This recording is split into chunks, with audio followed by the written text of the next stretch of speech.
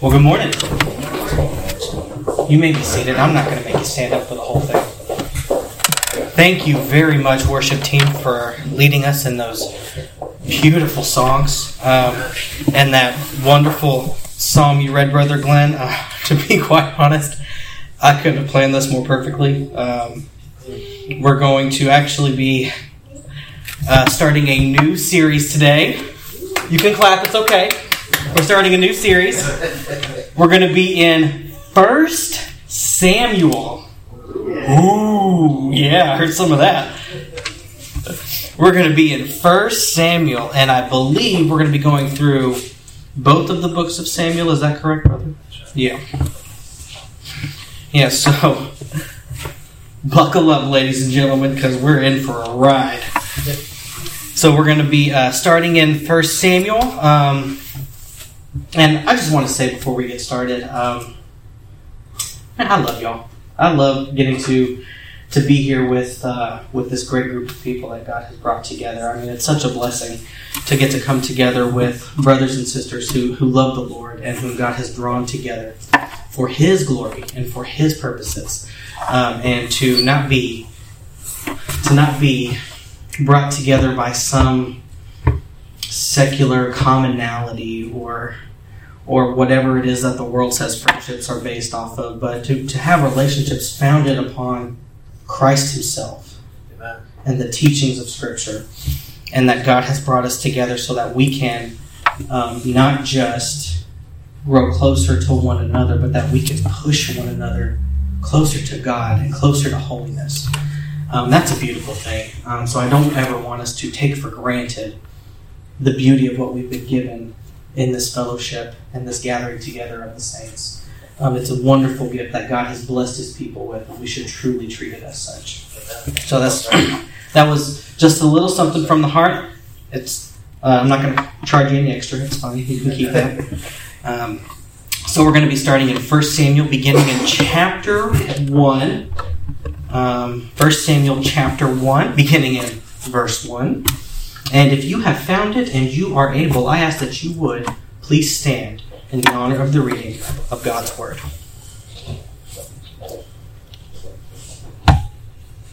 Again, that is 1 Samuel, beginning in chapter 1, verse 1. And the Word of God says, Now there was a certain man from Ramathaim Zophim, from the hill country of Ephraim, and his name was Elkanah, the son of Jeroam, the son of Elihu, the son of Tohu, the son of Zuph, an Ephraimite. He had 2 wives.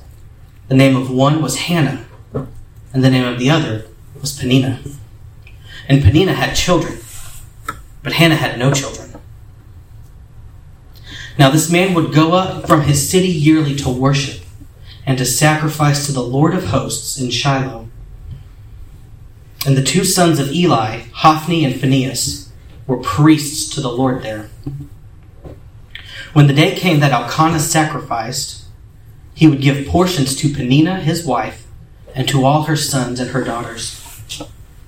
But to Hannah he would give a double portion, for he loved Hannah, but the Lord had closed her womb.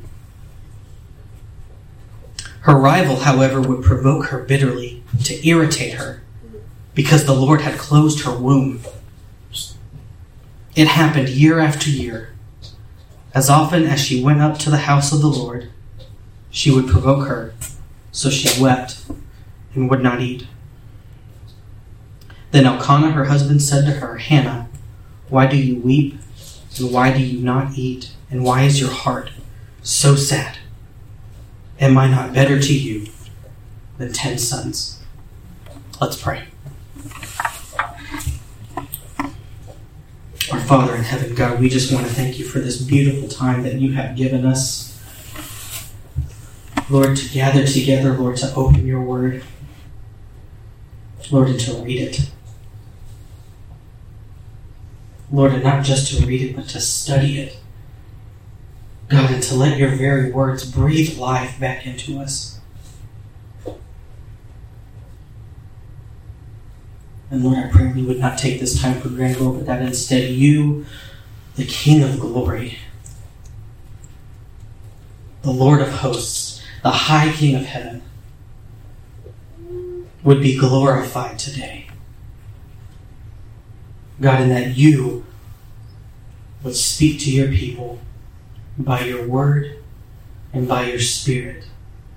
God, so that we may draw near to you and become more like Christ than we've ever been.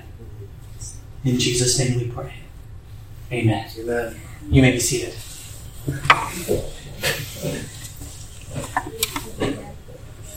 Okay, so first things first. Let's have a little background. What's going on here? Well, we're actually, if you're familiar with much of the Old Testament, we're actually in a time in Israel's history called the time of the Judges. So the time of the Judges was a time when God would essentially raise up prophets and regional rulers in order to lead his people for a time. They weren't kings, so that's why they're not called kings. They're called judges. They weren't kings per se. They weren't princes or any kind of crowned nobility, but they were ordained by God to lead his people during certain turbulent times in the nation's history. And if you recall, there's a long list of judges that's available in the book of Judges. And you have characters like Samson, Gideon, you have Deborah. You've got a bunch of people throughout the history. In fact, Jeff preached a sermon on a judge a couple of months ago on Ehud, the left-handed man. and if you haven't heard that, I recommend you get on our sermon audio and go listen to it because it's a really good sermon. But there's a long list of these judges, of these regional rulers that God had raised up, and we're actually coming to the end of this time of the Judges when we come to 1 Samuel. Because Samuel himself actually is kind of the transition period. In one person, we have a guy who goes from acting as a judge in Israel to prophet and priest. And so we see this in one person, this transition of Israel from basically, essentially, a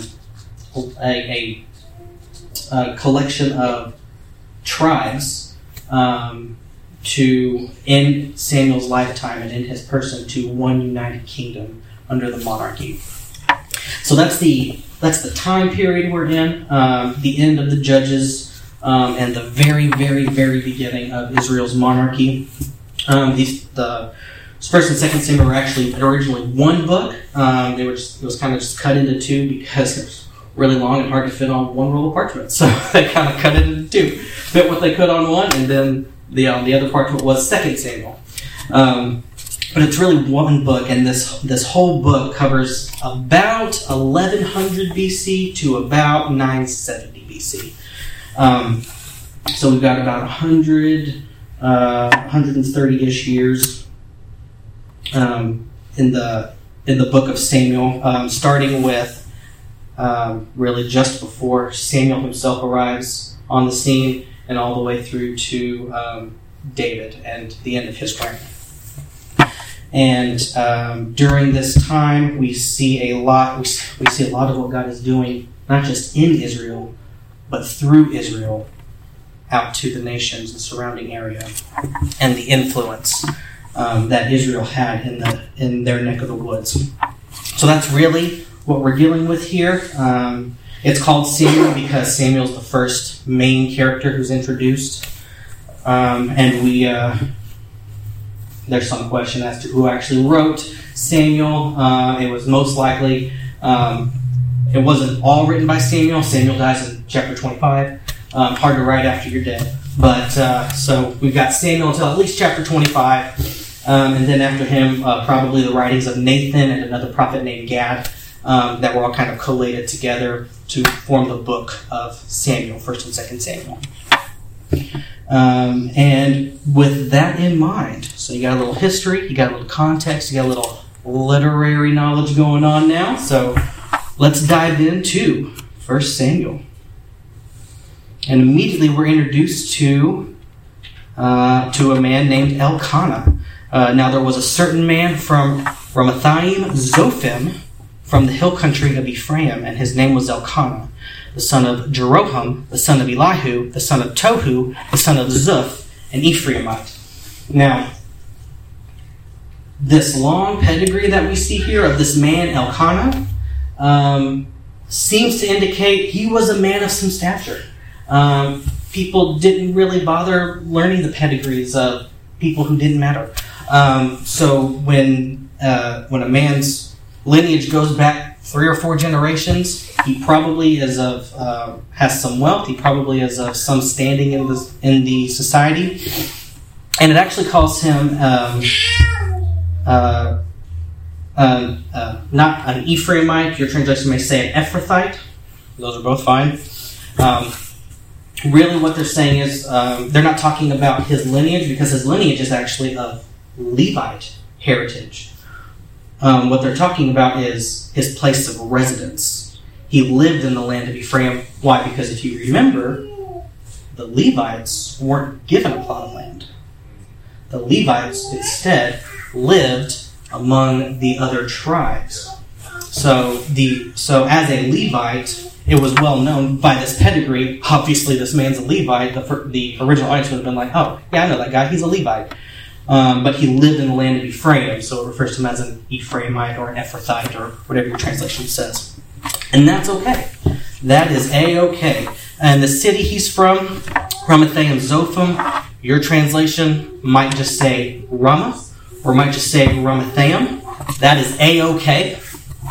We're all talking about the same place. This is a little city that, as best as we know, remember, archaeology's kind of an art and a science.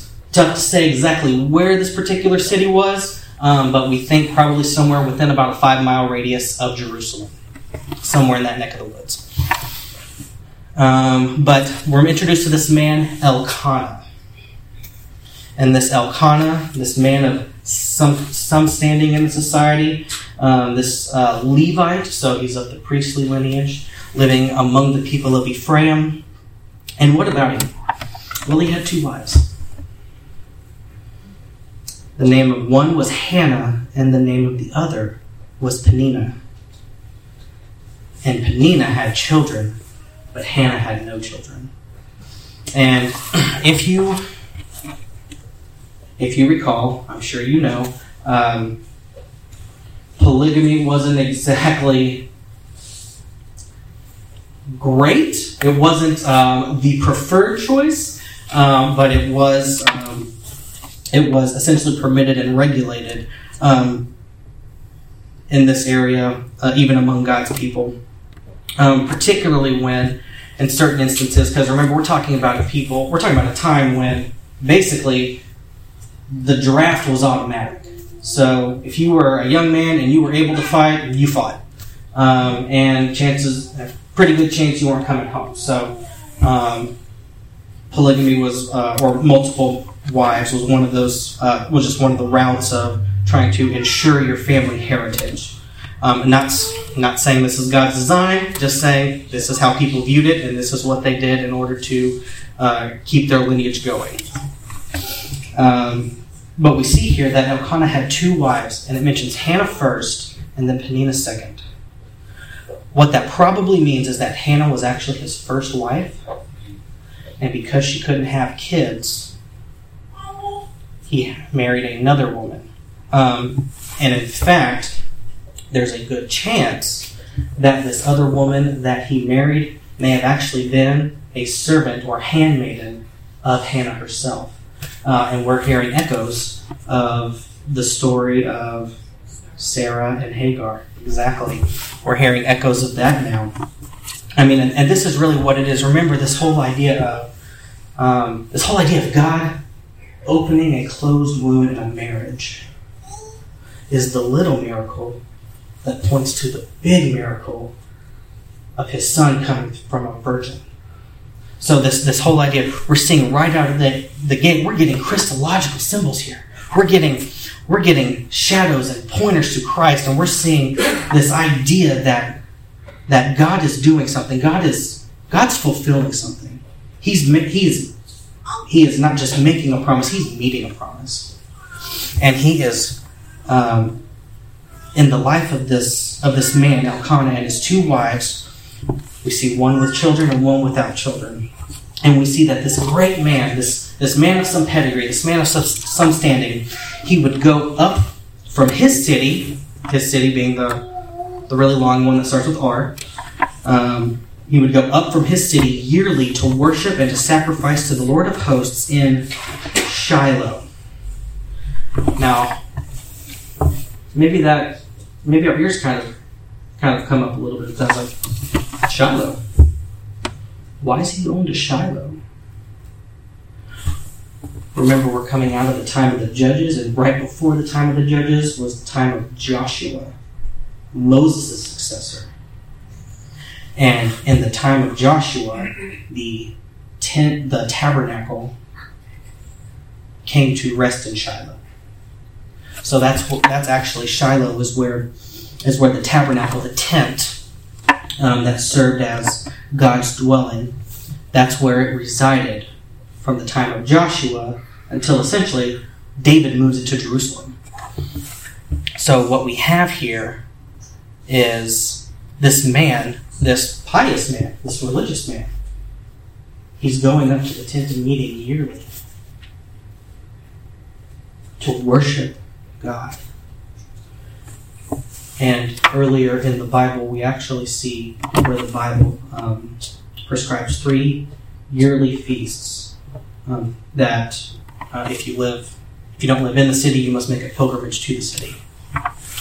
And he could have been going to observe one of those, or he could have been some kind of family gathering, essentially, where the whole family got together. But we see this man yearly going from Ramathaim or Ramah, as it's referred to later, to Shiloh to sacrifice to the Lord. And from Ramah to Shiloh was about 15 to 20 miles. And when you're walking, that's a long way. And when you do it yearly, it's still a long way. But he's going up there. He's making this 20-mile journey yearly to worship and to serve and to sacrifice to the Lord of hosts. And that's an interesting phrase, the Lord of hosts. Your Bible probably has it, Lord in all caps, and then of hosts tacked onto it. And this title, this Lord of hosts, meaning essentially the God, or it could mean the Almighty God, the God of everything, or it could mean the God of armies, the God of Israel's armies, the God of the armies of the world, or the God of the angelic armies. And what we have here, this is the first time this title is used for God in the entire Bible. This is the first time this Sabaoth, this Hebrew word meaning hosts or armies or multitudes, it's the first time this word is tacked onto this covenant name of God, this Yahweh. It's the first time this is done in the whole Bible. So here we have Yahweh Sabaoth, the God, the Lord of hosts, the God of armies. And we see here, this actually sets up so much of the book to follow. Because we're going to see essentially a people at war. Not just at war with surrounding nations, yes, quite obviously, but a nation really at war with itself. And this warring amongst themselves is actually illustrated and personified in the family of this man, Elkanah.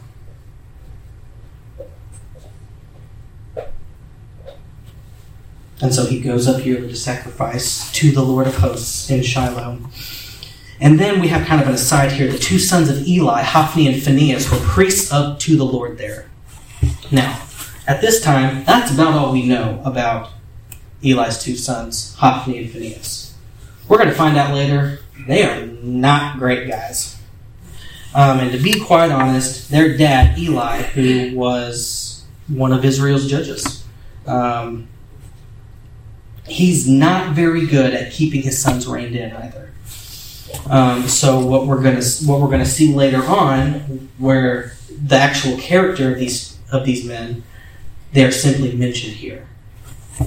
So Eli, Hophni, or the two sons of Eli, Hophni and Phinehas, were priests to the Lord here at Shiloh, and it was in Shiloh where essentially they were doing all of the things that is they're later going to end up answering for. If you haven't read it, I don't want to spoil the surprise, but it's not surprising what happens to them. So that is what happens to, or that is Elkanah going up to Shiloh, and then it talks about when he would go there yearly to sacrifice, what he would do. When the day came that Elkanah sacrificed, he would give portions to Peninnah, his wife, and to all her sons and her daughters. That makes sense. Because we're talking about here most likely a peace offering. And the peace offering was essentially the only offering where you didn't burn up the whole thing, and what wasn't burned up was eaten by the priest, but what wasn't burned up was given to the family, the people giving the sacrifice, and they ate. So it's probably a peace offering. And he would give, obviously, to his wife and her children the portions reserved for them, set aside for them. But to Hannah he would give a double portion, for he loved her, though the Lord had closed her womb. So we see here the love of a man for his wife who is grieving. We see here the love of a man for his wife who, in this time and in this age, was not, according to worldly standards, according to outside eyes, was not meeting her wifely duty in providing him with children, specifically sons. And Elkanah was actually similar to Joseph in the New Testament. He was well within his rights to actually divorce a woman who wasn't giving him children. But like Joseph, instead of standing on his rights and doing what he could have done, what he was legally okay to do, he instead loved her. And he lavished love upon her. And he gave to her not just the portion due her, but a double portion.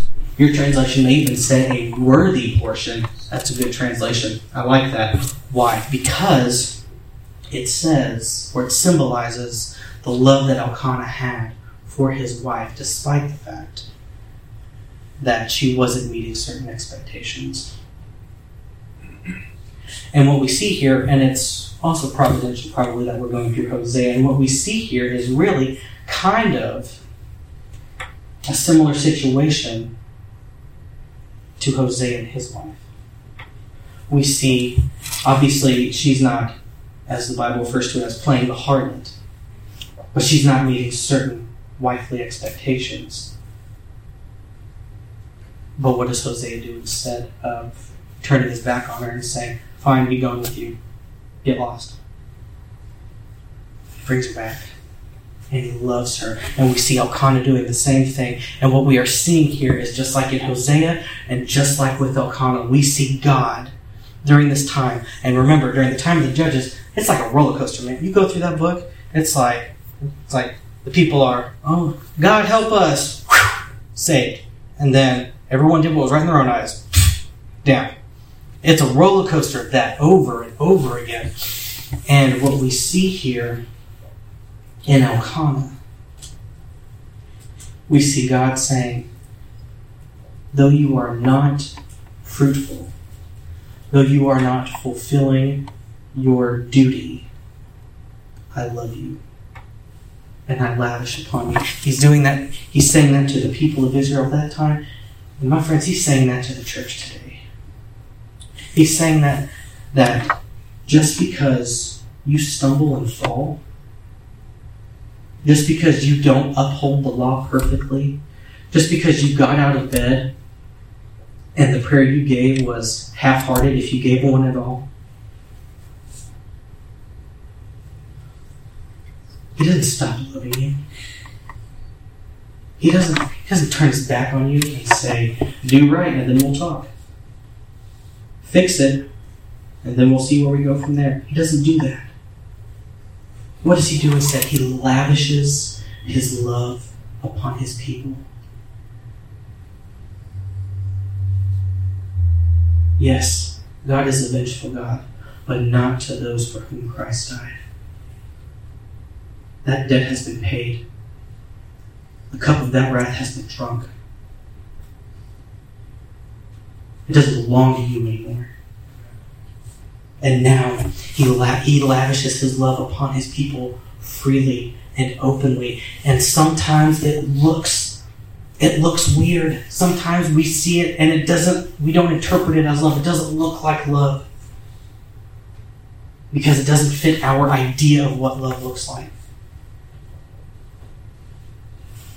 But he continues to lavish his love upon us because he knows that without it, we have no hope. And he lavishes that love upon us because in Christ, all he can do is love us. And sometimes that love comes with discipline. Sometimes that love comes with lessons that are learned the hard way. Sometimes that love comes with times and situations and living out the consequences of our own stupid decisions, our own sinful mistakes. Sometimes that love comes with a reality check. But just like Elkanah, just like Hosea, he's still lavishing his love. Because the Lord only chastises those who he loves. If you don't get disciplined, God doesn't love you. And so instead of turning away from the discipline, that reality, that fact, that truth, that light, like Spurgeon says, I've learned to kiss the wave that slams me into the rock of ages. So Elkanah is lavishing his love upon his wife, despite the fact that the Lord closed her womb. And what God is saying here, what the Bible is saying here, what Samuel is saying here, is that ultimately her situation was in God's control. Was there possibly a medical fact for the reason she couldn't have kids? Possibly. Does that make God any less in control of the situation? No. So God, ultimately in control, had closed Hannah's womb. And her rival, however, talking about Peninnah, would provoke her bitterly to irritate her because the Lord had closed her womb. In her own family, instead of receiving love and instead of receiving consolation and comfort and encouragement, she was receiving derision and mocking and ridicule and scorn. In the interest of full transparency here, my wife and I are in a similar situation. I don't have two wives, and one's not making fun of the other. But we've been praying for kids for a very long time. We've been praying for kids since the day we got married. And God has, in His wisdom and in His grace, kept us from having children. And let me tell you, I've heard things from those in the household of faith regarding the situation that makes me think I understand the kinds of things that Peninnah was saying to Hannah. Things like, you don't believe hard enough. You need to have more faith. Well, there must be some secret sin in your life. You must be doing something wrong. I'm not saying I'm perfect. I'm not saying either one of us is perfect. I'm not saying that there isn't possibly some connection between sin and the situation. I mean, the situation is ultimately the result of sin, whether it's our sin against us, or just the general presence of sin in the world. But these are the kinds of things people in the household of faith, with possibly even the best intentions, will say. And instead of comfort and encouragement, instead of being embraced and consoled and loved, you're made to feel small. You're made to feel at fault, worthless, that you're being punished by God because you're wrong.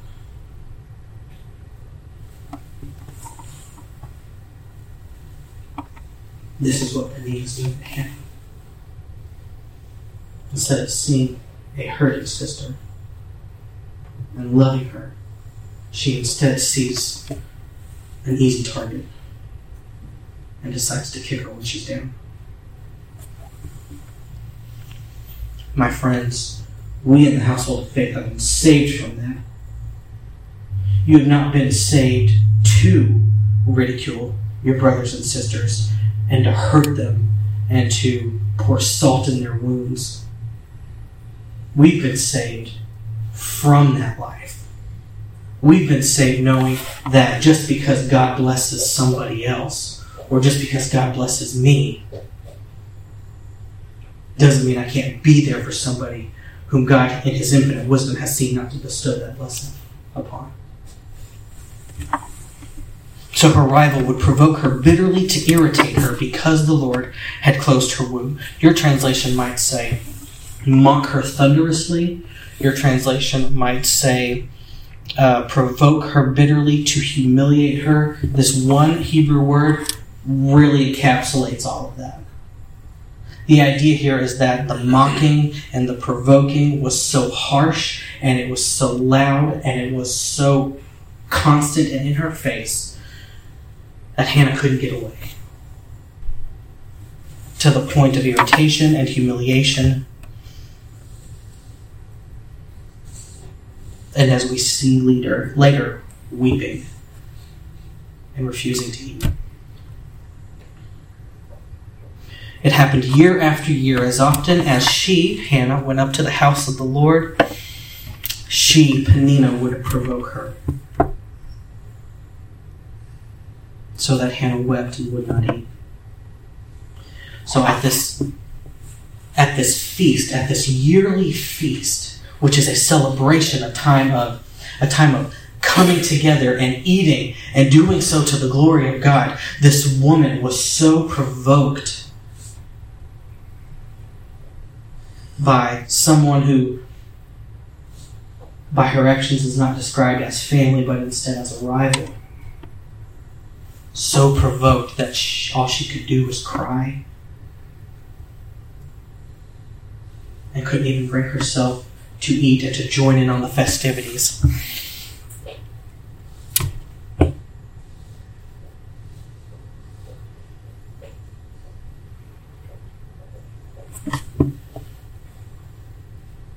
There is a reason why I didn't read much past that.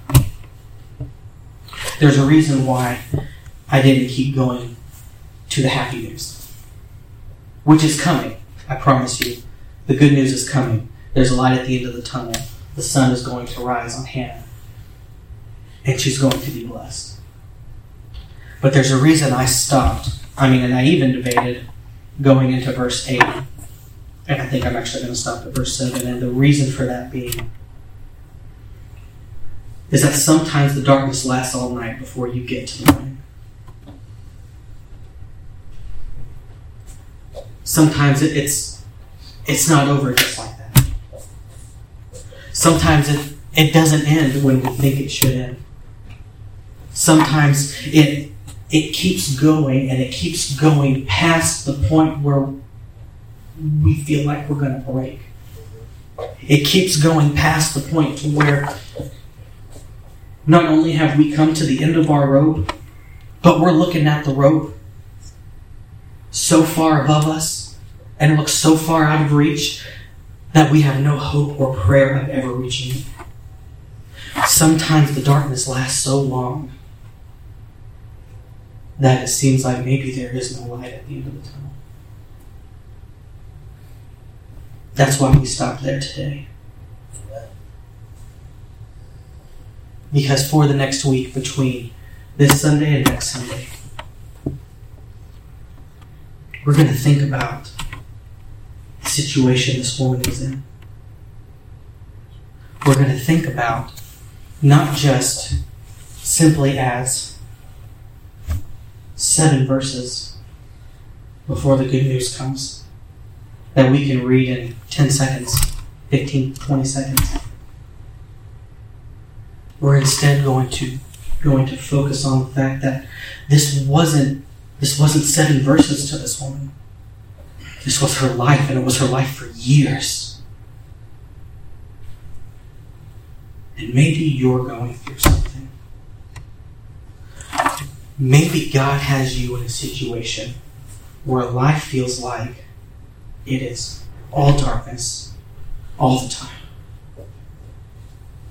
And maybe you've been in that situation for so long that you're having trouble seeing the light. You're having trouble taking your focus off of the situation and putting it back on Christ.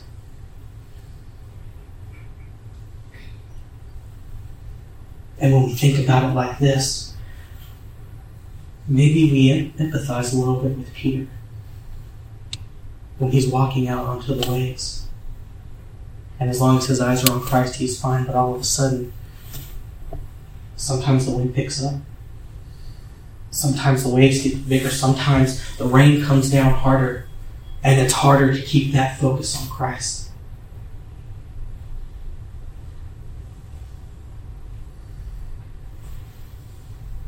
But the light is coming.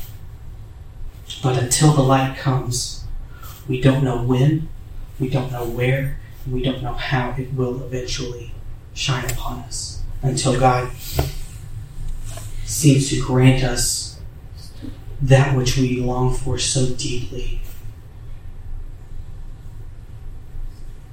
And in the process, perhaps God is teaching us, you are relying far too much on the gift.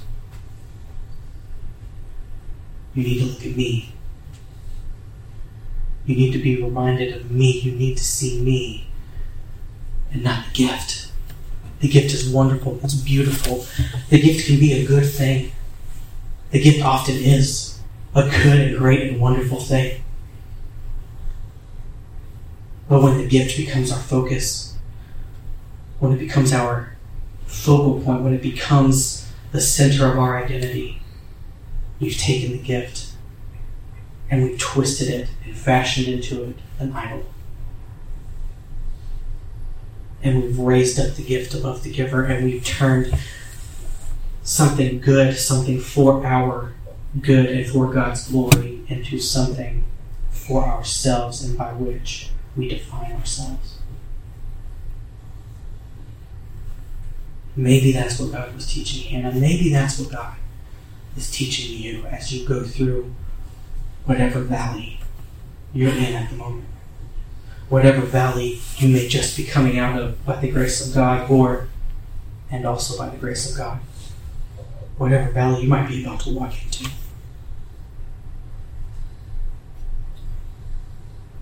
I just encourage you, I implore you, on those days when the darkness feels crushing, I encourage you to remember and to understand that in those moments, that's not when God is the furthest from you. That's when He's the closest. And He's teaching you the most precious truths about Himself that you would never learn otherwise. Let's pray. Heavenly Heavenly Father, God, we come before you, God, to give you all the glory we can muster. And God, the glory that we can't muster, God, we pray that the Spirit would give that over and would give that to you and would take it for you and would lift that up on our behalf.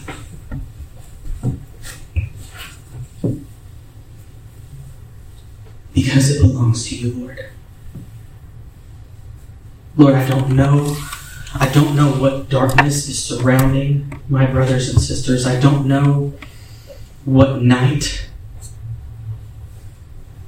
they are in, they are going into, or they are coming out of. But God, I pray that your Spirit would lead them in all truth. That your Spirit would guide them and bring them back to Jesus Christ, and would, when at all possible, remind them that the darkness doesn't mean your absence.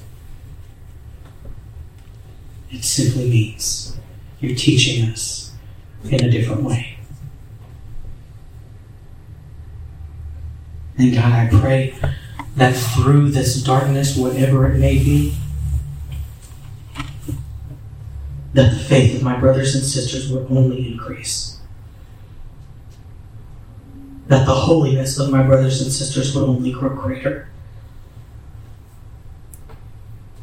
And that they would each and every one be made more like Jesus than they've ever been before.